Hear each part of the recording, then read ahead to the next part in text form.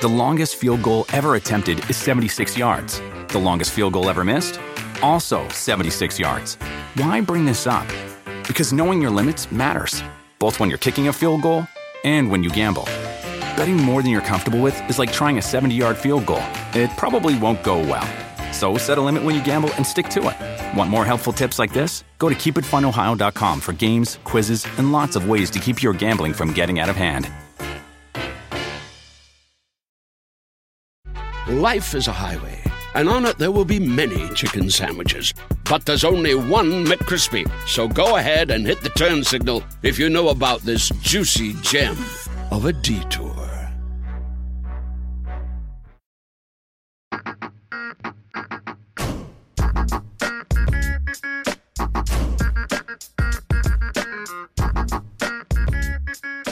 Hello, everyone. Welcome back to another episode of the Roto World Football Podcast. We're trying to round up and round out the preseason. Hopefully, you've enjoyed the last 3 weeks with Evan Silva breaking down each team and each game. That's a lot of preseason talk, but we wanted to wrap it up in this one and go through about the top 10, top 11, top 12 storylines and really takeaways from the last 3 weeks of action. I think you'll really enjoy it. So before we get to that conversation with Evan, I do want to say, though, that next week we're starting the regular season.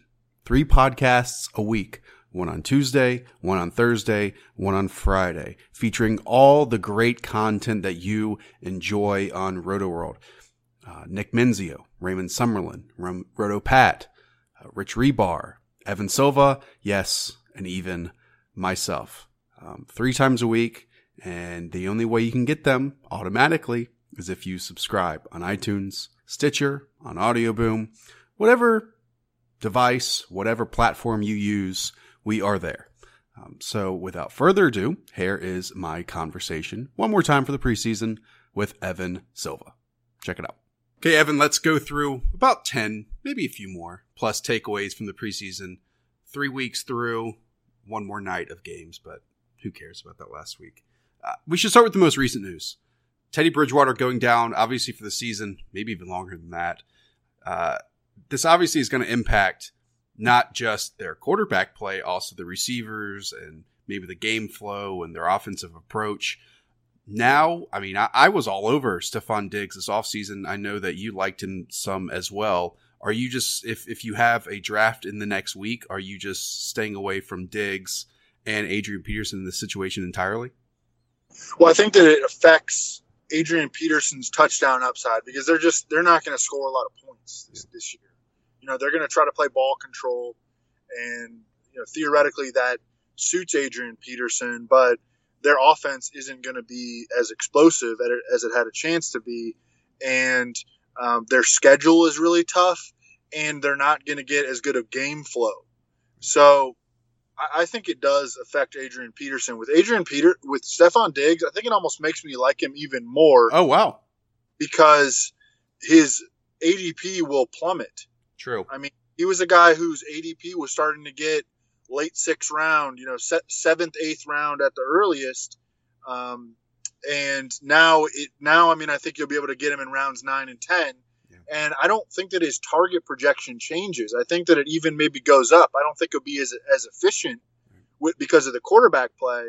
But this team may be throwing the ball a little bit more now. And he's the clear one. I mean, Laquan Treadwell has not stepped forward.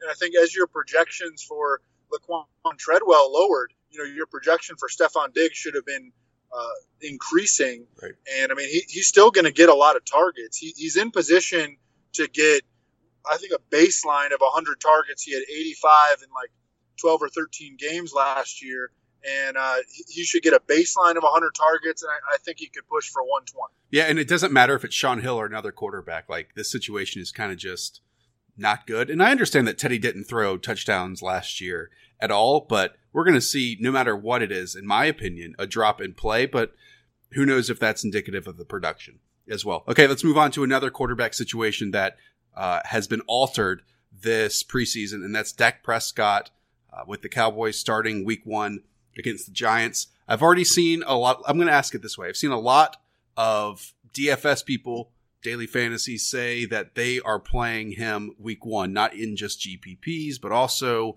in just cash games. Are you that comfortable? I know he's only $5,000 on FanDuel.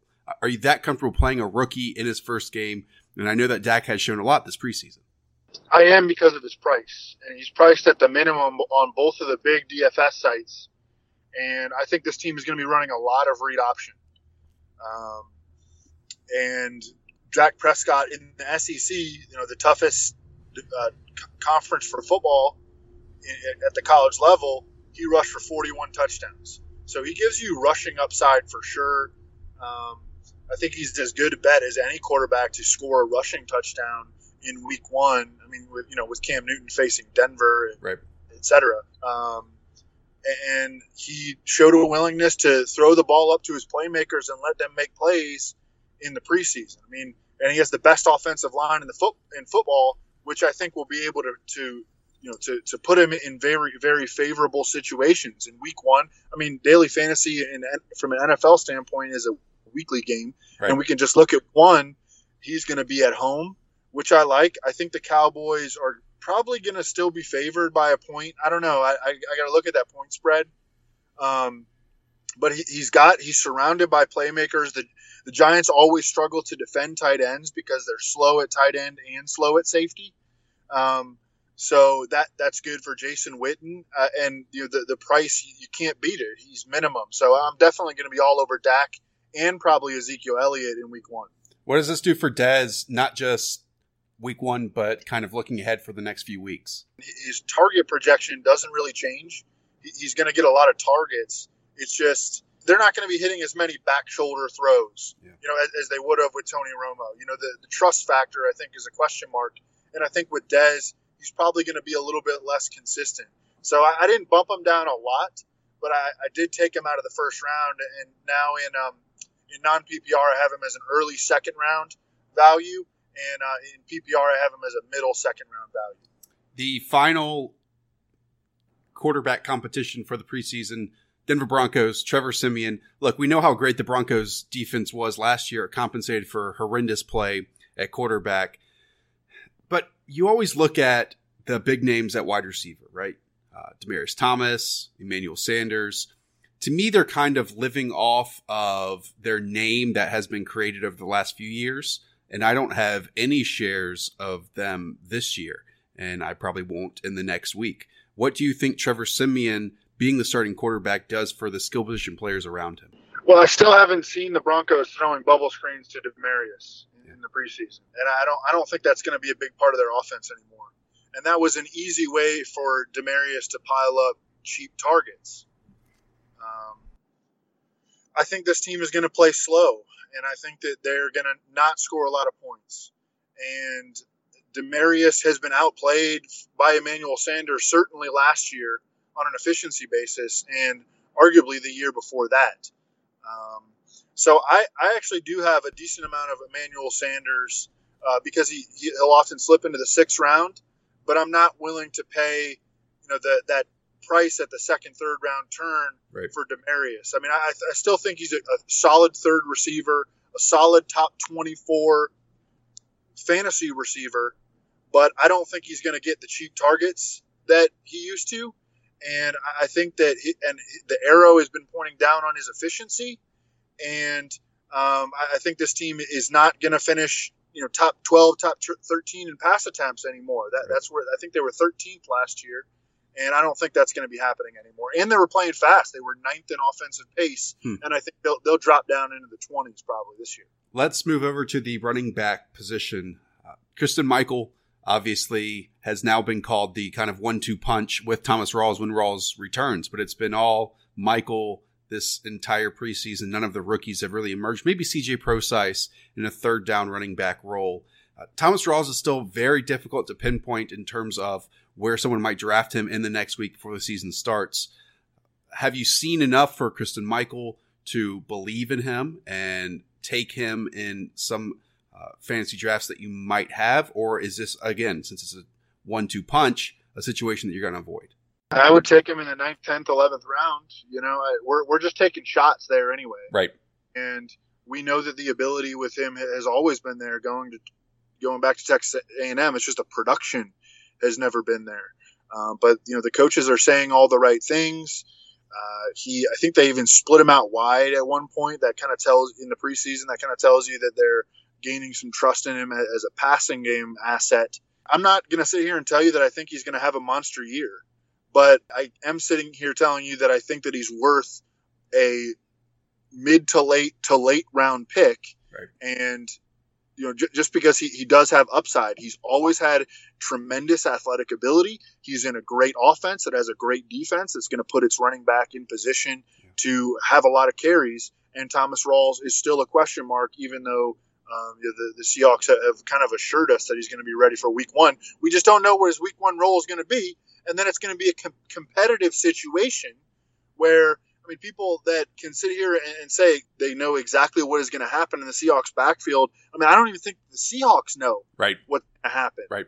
It's going to be a competitive situation. And if C-Mike blows it up against the Dolphins in week 1, I would expect him to be the carry leader in week 2. So just over the last 2 weeks, Justin Forsett is going in the 8th round. Kristen Michael's going in the 9th round. So we are clearly targeting Michael over Forsett in those areas. Just staying with the Seahawks, I still think it's very interesting, and one of the biggest takeaways from this preseason is Jermaine Kearse still playing ahead of Tyler Lockett. What do you make of that situation?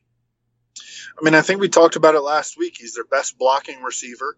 They gave him money in the offseason, and he's going to be out there in 2 wide receiver sets, and their explosive third receiver, who's going to be on the field plenty, plays on special teams and is a dynamic special teamer. One of the best return specialists in football.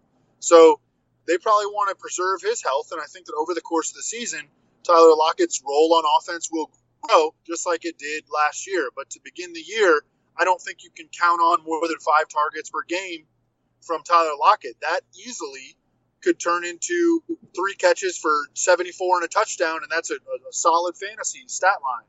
But I think that his target projection entering week 1 is pretty low, and it's just going to be, we're going to have to feel our way around this situation as the season progresses. One more running back spot with the Patriots. Now not just one spot, it's 2 spots. It's LeGarrette Blount and James White because of Deion Lewis's injury. I have some shares of James White. I know you are all about LeGarrette Blount right now because he's going to score touchdowns and has scored touchdowns during his Patriots career. 2-parter here. At what point are you comfortable taking Deion Lewis, if at all? And 2, if you were going to play either one of these players in the first week for, let's just say, daily, are you going to have more of Blount shares or are you going to have more James White shares? Because I believe James White is one of the cheapest backs out there at like $4,900 or something like that. It's a no on Deion Lewis because we don't even know that he'll be back in week 7. After week 7, the Patriots have a 3-week window to bring him back into practice. And, if they're rolling with victories, which the Patriots usually do, they can afford to take it slow with Deion Lewis, especially if he's showing any signs of not being 100%. So, no, he shouldn't be on anybody's draft boards. But first of all, what do the Patriots do in their backfield week to week? What do they do? Well, they do it situationally, right? They run the ball, and if it's short yardage, it's going to be Blount. Well, not just short yards, but then they don't hand the ball off to James White; they pass it to him. Right, but they also game plan to exploit the opponent's weaknesses. Right. So that's what we're going to try to do in fantasy this year. And in week 1, the Cardinals had the highest blitz frequency in the NFL last year. They have a really stout front. So that's a game where James White could get 7 passing game targets. Yeah. And then week 2, they go back home to Foxborough, and they play the Dolphins in a game where even if Garoppolo doesn't play well in week 1, I would expect the Patriots to be favored by at least 3, if not a touchdown or more. Right. And that will be a LeGarrette Blount game. So we're just going to play week-to-week matchups in the Patriots' backfield. It's going to be a headache theoretically, but it's also fun to try to guess the Patriots' game plan. And really, it's not that difficult, because they usually do the common sense thing, attack the opponent's weakness, and it's pretty predictable in terms of running back usage. Plenty of wide receiver talk, and none bigger than Tajay Sharp's emergence during the preseason. Some might even say it led to DGB's trade. Obviously, that wasn't the regime who picked him. But Tajay Sharp, I mean, it seems like he's going to lead, if everything keeps going in this direction, going to lead the Titans in targets. The question is, how many targets is he going to get? Not just at the receiver spot, but there's a lot of talk around this entire skill position group of the Titans. I know you have a lot to say about that, Evan. Well, the Titans are using Tajay Sharp like a number one receiver and targeting him like a number one receiver. And at this point, I think we have to expect that entering week one. As for the Titans offense and how, I mean, they've dominated the preseason, the Titans offense has. Will that carry over into the regular season? Right. I think that's a legitimate question. I mean, I think that you and I both are big believers in Marcus Mariota, love him. But the offensive line is kind of, I mean, it's not great. And no team in the preseason, and Ray Summerlin pointed this out, no team in the preseason has used more like misdirections and tons of gadget plays, at least one a week. They've done the Statue of Liberty twice. I mean, they are like scheming offense in the preseason, and you don't see that. Right. So is this going to carry over into the real games? You know, I'll be very, very interested to see. I mean, DeMarco Murray has a ton of running room. You know, I would even say that I don't know, other than his long speed on that 71-yard touchdown sprint against San Diego, which checked the box that, you know, he's got some breakaway speed. I don't know if I really take away a lot from his runs. I mean, Derrick Henry is doing more as a runner than DeMarco Murray has so far in the preseason in terms of getting himself out of trouble and picking up difficult yards. Picking up difficult yards. Yeah, and I mean, I still think that they're going to have a really hard time not playing Derrick Henry because I think that he's the best runner on the team, and they want to run the football. Another receiver spot that has been interesting is Kenny Stills having a great preseason. A player who had a fine season with the New Orleans Saints, I believe his last year there, then they just traded him. He's playing ahead of Devontae Parker right now, if I'm not mistaken. Now, I understand that that's just for 2 wide receiver sets and not necessarily 3 wide receiver sets, but it hasn't just been big plays for Kenny Stills. It's been red zone targets as well, it seems like. So I know that Stills is going much later on in drafts. One, is this worry you about Devontae Parker during his sophomore year? Or 2, is this just, you know, promise that we've seen from Kenny Stills? I think there are definitely some tea leaves here that we need to pay attention to on Devontae Parker, and it's not just him running in the 3 wides, because this can be a base 3 receiver offense, and he's going to be on the field a ton, period. You know, his playing time really isn't that big of a concern. What is a big concern is, you know, is he on the same page with Tannehill, which they have not looked so far in the preseason, right. And all these things about it, you know, is he handling himself like a professional? Like Armando Salguero of the Miami Herald had an article where the Dolphins realized that Devontae Parker wasn't even eating breakfast. You know, these kids are young, man. They gotta. I mean, I remember when I was young, I did really dumb things too. Right. You know? Yeah, things that I look back on, like, why the heck did I do that? I mean, I think that we're all probably like that. And you gotta remember that these kids are really, really young, and Devontae Parker's 23 years old, and he doesn't necessarily yet know how to take care of his body. I'm still taking shots on him in the mid to late rounds because he's starting to fall a lot. Interesting. Because I think that this team is going to throw the ball a ton. Yeah. This year, I mean, and it might not be just scheme stuff to Jarvis Landry like we've seen in the past. They might actually run they're obviously going to run concepts to other receivers, but a lot of other times it's been force feeding the football to Landry.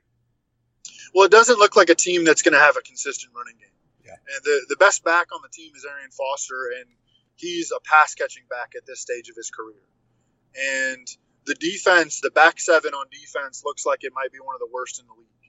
So I think that the opportunity is going to be there for Devontae Parker.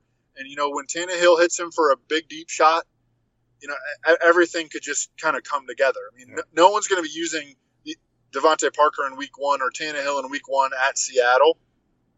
But when the schedule starts to lighten up, like in week 3 against the Browns where the Dolphins are at I think that those guys are going to be in play. No one will be on them in daily fantasy, and I think they'll be pretty interesting. I mean, I'm expecting a slow start at this point for the Dolphins offense, but I think eventually, like they can pass protect, and they have playmakers in the passing game, and I think they'll be able to have a respectable offense this year, and they're going to play fast too. Evan, we're kind of eating our words a little bit of Marvin Jones. We didn't crap on him at all a little bit that 1 week, but we laughed that maybe he might not be this team's number one receiver, but it's trending in that direction, at least from what I've seen in the preseason. This is a team with the Lions that are going to maybe have run the most snaps in offense across the league. It's a lot of tempo, a lot of speed. I'm not saying we dislike Golden Tate, but to me, Marvin Jones at 5,500 that first week on FanDuel might be the steal of any lineup. Yeah, and we're trying to be Bayesian with our process. And as we get more information, I mean, we're not going to just ignore that new information. Right. It's and a good point. We have all the beat writers saying that Marvin Jones looks like the number one in practice. He looks like the number one in preseason games. And, I mean, I think that when push comes to shove, I think Golden Tate is going to lead this team in targets, and I think he's better than Marvin Jones. But I think that Marvin Jones is a better bet for touchdowns right now. I mean, he's got a 10-touchdown season on his resume in the NFL. And I think that if you're in a non-PPR league, it's close with the edge to Marvin Jones. I think that if you're in a points per reception league, the edge I think still goes to Golden Tate. But I mean, we've got a lot more information now. And what I will be interested to see, though, Josh, is the Lions are using Marvin Jones as their ex-ISO receiver, which means he's going to draw number one cornerbacks consistently this year. And that's not something that he faced at the college or the NFL level. Very true. He played with Keenan Allen at Cal and, of course, A.J. Green in Cincinnati. So how will he respond to that? Will the pendulum swing back toward Golden Tate? I think that's very conceivable. Just a couple more. Obviously, there was hype all off season about Jalen Strong, hype all off season about Sammy Coates, and both of those fell flat in their face almost within the first week of the preseason. Not just about them, Evan, but maybe talk about both teams' wide receiver situations with the Texans and with the Steelers, because both have been really eye-catching and fascinating throughout these 3 weeks of the preseason. Yeah, it's just locked in for the Texans. I mean, the Texans threw Braxton Miller and Will Fuller out there, and they never look back. Yeah. And that's the three receiver set now. It's Braxton Miller in the slot, who no one's talking about still, and I think he deserves a little bit more buzz, especially for a check-down-oriented passer like Brock Osweiler. I mean, Braxton Miller's going to be running the high-percentage routes. Yeah. And he looks like a wide receiver. Like, it's not like he's just some quarterback to wide receiver conversion like we've seen in previous years. Like, he looks natural out there as a pass catcher. Yeah, this is embarrassing to admit, but I was in the third round of a dynasty rookie draft, and I got auto-picked Braxton Miller, and I was like, oh! Because I didn't get on the clock in time. Correct. And but now I'm like, nice. You're thrilled. Yeah, I'm feeling good about it. I'm shocked, Evan, that you didn't arrive to something on time. That's just unlike you. Hey. All right, no. Okay. Go to the Steelers now. Obviously, no Martavis Bryant. It's Eli Rogers. Let me say this about the Texans. Okay. Though. So last year they had Nate Washington and Cecil Shorts. Both the guys are going to be out of the NFL most likely this year as their numbers 2 and number 3 receivers. So now we have. I mean, and I realize that Will Fuller and Braxton Miller are rookies, and maybe I'm being a little aggressive here and jumping the gun. But it seems like there's a little bit more target competition now for DeAndre Hopkins. I agree. Who was a target monster last year. I agree. Yeah, so I'm taking Allen Robinson over DeAndre Hopkins in drafts. And you're taking A.J. Green over him too, because I know that Nuke is going as the fourth wide receiver in many situations. Yeah, definitely. Yeah, my top 5 right now is the big three, Antonio Brown, Julio, OBJ in that order. Number 4, AJ Green, who I think could easily make a case to be big part of the big start to drafts. And then number 5, Allen Robinson. And then I think we're looking at David Johnson and DeAndre Hopkins after that. That's good to know because I have the 4th pick in the Office League tomorrow. Sammy Coates, obviously, nothing is happening with his situation with the Steelers. I mean, he's maybe at best the 4th wide receiver on that team, probably the 5th one because they probably trust DHB more. I just saw, Evan, in the Roto World and Friends League, you drafted Eli Rogers. Now, super late, but is there... And we've talked about it previously, right? Eli Rogers might be a sneaky play in that first week because of the corners on the outside with the Redskins. But do you see at all a chance, I mean, and this is forecasting completely, that someone has to get hurt in that situation for Sammy Coates to get an opportunity, or is this just the 3 wide receivers they're going to run with? It's kind of an impossible question to answer, honestly. Yeah, I mean, you can look back at how Martavis Bryant started his career on the inactive list for 6 weeks, and then he got rolling, and maybe that could be your blueprint for how you think that Sammy Coates might come along. My sense is that's tough to do, and that Sammy Coates isn't as good as Martavis Bryant. Right. The ball skills just aren't there. I mean, Martavis Bryant had, he could go up and get it, and we really haven't seen Sammy Coates do that a lot. I mean, I think we both like him as a run after catch receiver. We know that he's compact and physical, and I mean he's built like a superhero. But we really haven't seen him consistently make plays on the ball. And I think if their offense starts slow, then they may start to try to incorporate him. But I don't know how you could draft him right now. Right. I mean, you're going to end up dropping him probably within the first 3 weeks of the season when there's hot waiver pickups out there, because Injury Predictor has shown that the most injuries actually happen in the early part of the season, and then it's kind of survivor bias the rest of the way. And there's a lot of injuries early in the year, every year in the NFL.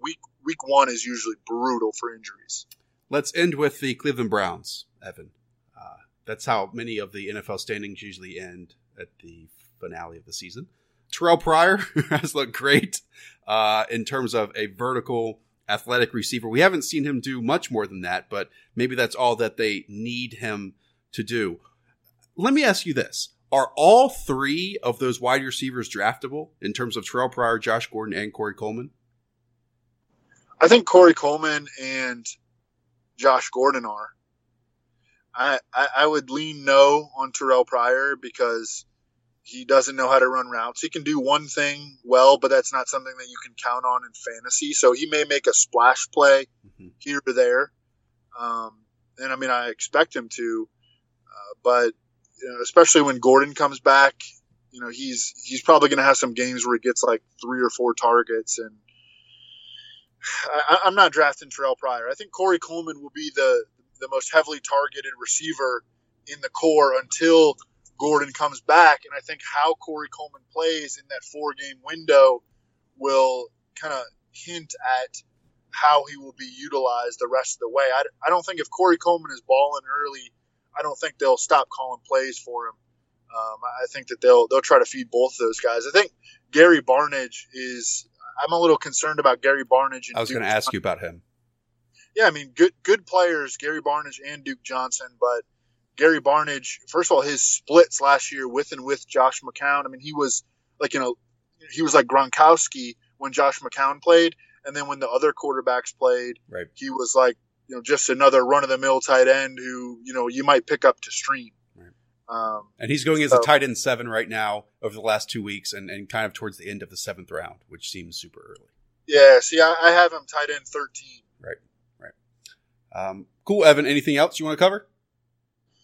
I think that's it, man. Do you have anything that you want to cover? No, not really. I mean, I think the Redskins' backfield is somewhat interesting, and then the one I would target if I was going to target any of them is Chris Thompson.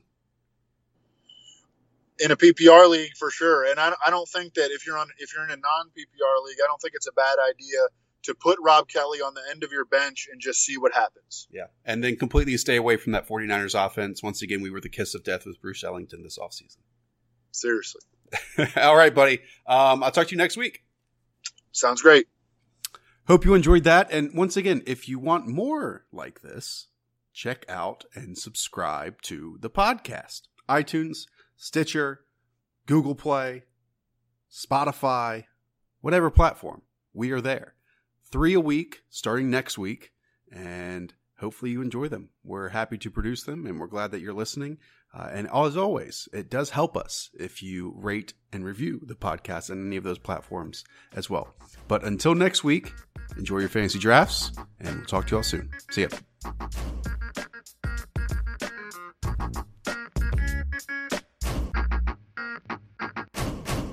The longest field goal ever attempted is 76 yards. The longest field goal ever missed? Also 76 yards. Why bring this up? Because knowing your limits matters, both when you're kicking a field goal and when you gamble. Betting more than you're comfortable with is like trying a 70-yard field goal. It probably won't go well. So set a limit when you gamble and stick to it. Want more helpful tips like this? Go to keepitfunohio.com for games, quizzes, and lots of ways to keep your gambling from getting out of hand. Life is a highway, and on it there will be many chicken sandwiches. But there's only one McCrispy. So go ahead and hit the turn signal if you know about this juicy gem of a detour.